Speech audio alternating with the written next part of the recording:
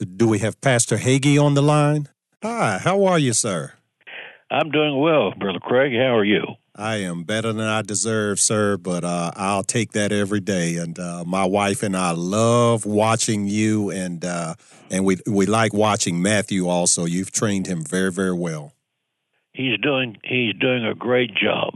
He really truly is. Yeah. So what? He's the 29th Hagee to preach the gospel. Well, I don't know. He's the 29th. That he represents the. I would be the 48th. He'd be the 49th. Wow. Okay, I got it wrong. I interviewed you a couple of years ago, and for some reason I was blown away when I thought it was 28 and 29. And so I'm blown away again. It's not generations. Uh-huh. It's that many Hagee preachers since the Hagee family landed in Pennsylvania in 1742. Wow. And so we've, early on when our family got here, they came for religious liberty to get here, and they were Moravians, and the Moravians were hardcore Bible preachers, and just from generation down, we principally were Methodist, and then out of Methodism came Baptist and some Pentecostal preachers, but we've always stayed with the Word of God. Thank God for that. Yeah. This is that's powerful, and I know one thing. There are many people here in America that are glad that a ship from Moravia came to Pennsylvania in 1742. Folks, I'm sitting here with the great and famed Pastor John Hagee, and he's founder and pastor of Cornerstone Church. Now, is it Cornerstone Baptist Church? No, it's just Cornerstone Church. We are a non-denominational evangelical church. Oh, okay. We have Baptist, Methodist, Pentecostals, Roman Catholics. Anyone who likes the Word of God is welcome here. Oh, well, that's great. I was born, we used to have a thing, born a Baptist. You know that old saying, and I'm going to die a Baptist. But now I attend a non-denominational church now. Yeah, so I really understand that, and I appreciate that, and and all you do. Now, the last time, Pastor Hagee, we were blessed to have your presence here to share with our audience here at the Really Real Deal. You had just written 4 Blood Moons, and and you're quite prolific here. The 3 Heavens. Jerusalem Countdown, Born to be Blessed. Then you had the 4 Blood Moons, and now here your latest book, Earth's Last Empire. Yes, this is book number 40. Book number 40? Yes. Wow, I'm blown away again. I have a short list of your books here, and you have 40 books. Quite prolific. Yeah, so... Now this book here, okay, The Final Game of Thrones, okay, and you start out with how all roads lead to Jerusalem, and and I saw something interesting in here, your own personal testimony, how you had a vision in your mind about Jerusalem.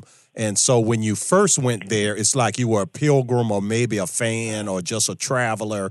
And but after being there, there was a sense of transformation that you felt, and you went there one way and you left there another way. Would you share that, please? Yes. Well, I went to Israel for the very first time in 1978, and I went as a tourist, and I came home a Zionist. A Zionist is someone who believes that the Jewish people have the absolute right to the Holy Land, that God has described the metes and boundaries in the Bible. And while I was praying at the Western Wall, I looked over my shoulder, and there was a Jewish man praying. He had on his prayer shawl, which at that point in my life I didn't know what that was, and he had on a kippah, and he was tears were coming down his face as he was reading the Bible. And I was deeply moved by the depth of his conviction. And he was sitting in the rocking chair because he was quite elderly, and you could tell that that was something that he did every day. And I turned back to face the wall, and I just felt the Lord say to me, that man is your spiritual brother. You don't know a thing about him, and he's terrified of you. Now, at that point in my life, I had 3 earned university degrees, and I'd been to seminary, so I was really not uninformed.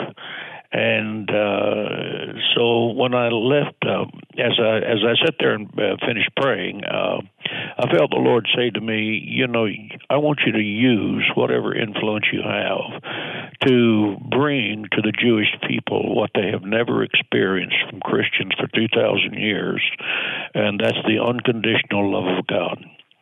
Wow. And it was kind of an overwhelming thought, because I assure you it was not something that was concocted out of my mind. And I went to my wife was praying with the ladies down the way, because they do not allow men and women to pray together. And I went to her and told her what the situation was, and we went to the Harper of David, and I bought several $100s worth of books to study up on the history of the Jewish people, because I assure you in seminary we didn't go through the Crusades, the Inquisition, or the seeds of the Holocaust that were made possible by the hateful theology of John Chrysostom and so forth. So when I got done, I told her, I said, I'm ready. I'm just waiting for the Lord to open the door of how to honor the Jewish people for their contributions to America and to the spiritual things that they've done for Christianity. Yeah. And so do we still have things like that today? You write about supersessionism, and which seems to me like a form. I don't know if it's an outgrowth or a precursor to replacement theology. But are we still? Do people realize that they have these seeds in their theology? They don't until you just flat out tell them. They've heard it so long, and it's so ingrained into their mind until you tell them that what you are saying is truly a supersessionist message. It is a replacement theology message, and it is not biblical. And then you give them the biblical reasonings, and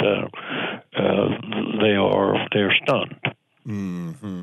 And you said that this man beside whom you prayed, you felt love for him, but he felt fear from you. Did you sense that, or was that just your feeling of?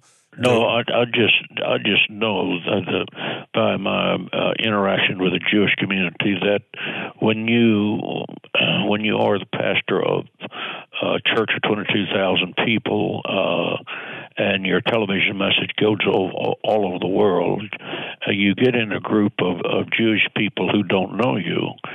They're very reserved about talking to you and so forth of that nature, because they're very concerned that you're not sensitive to the things they believe.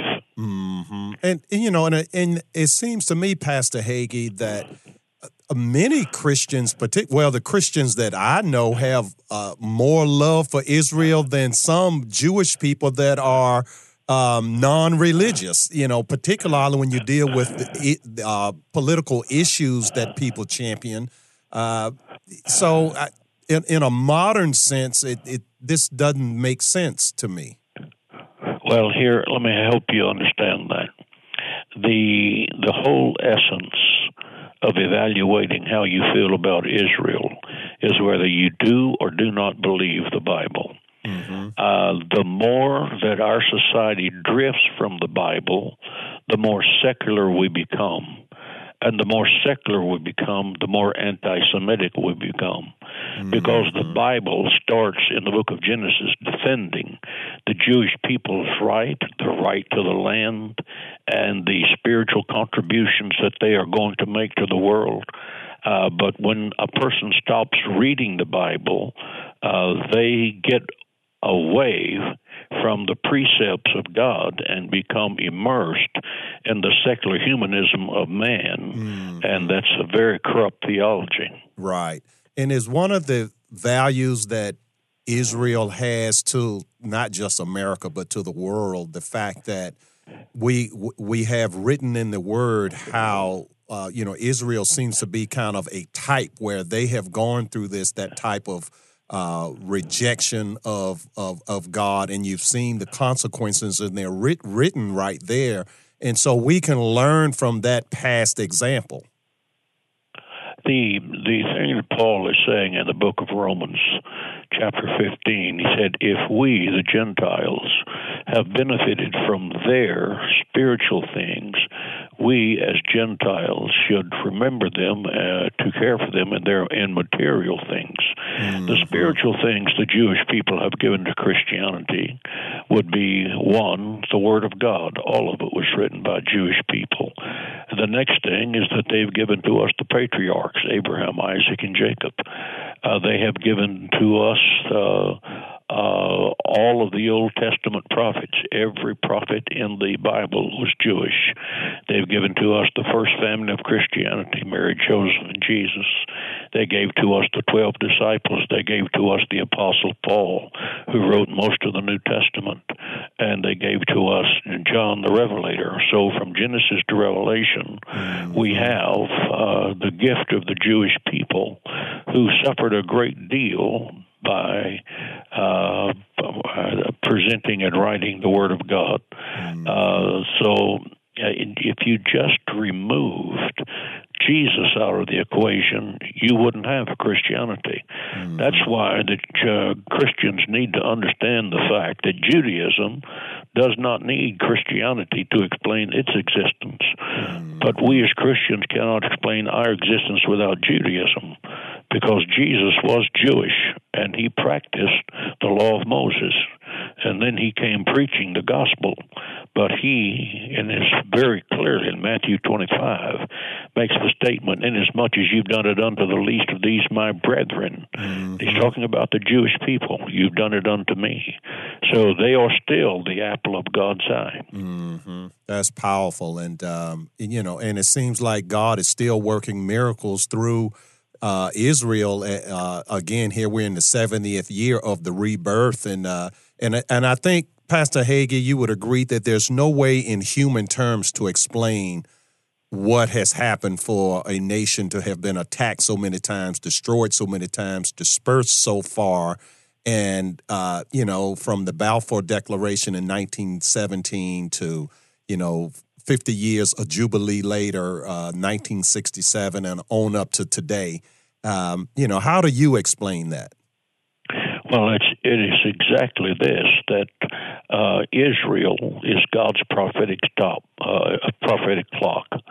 And God does everything by a set time.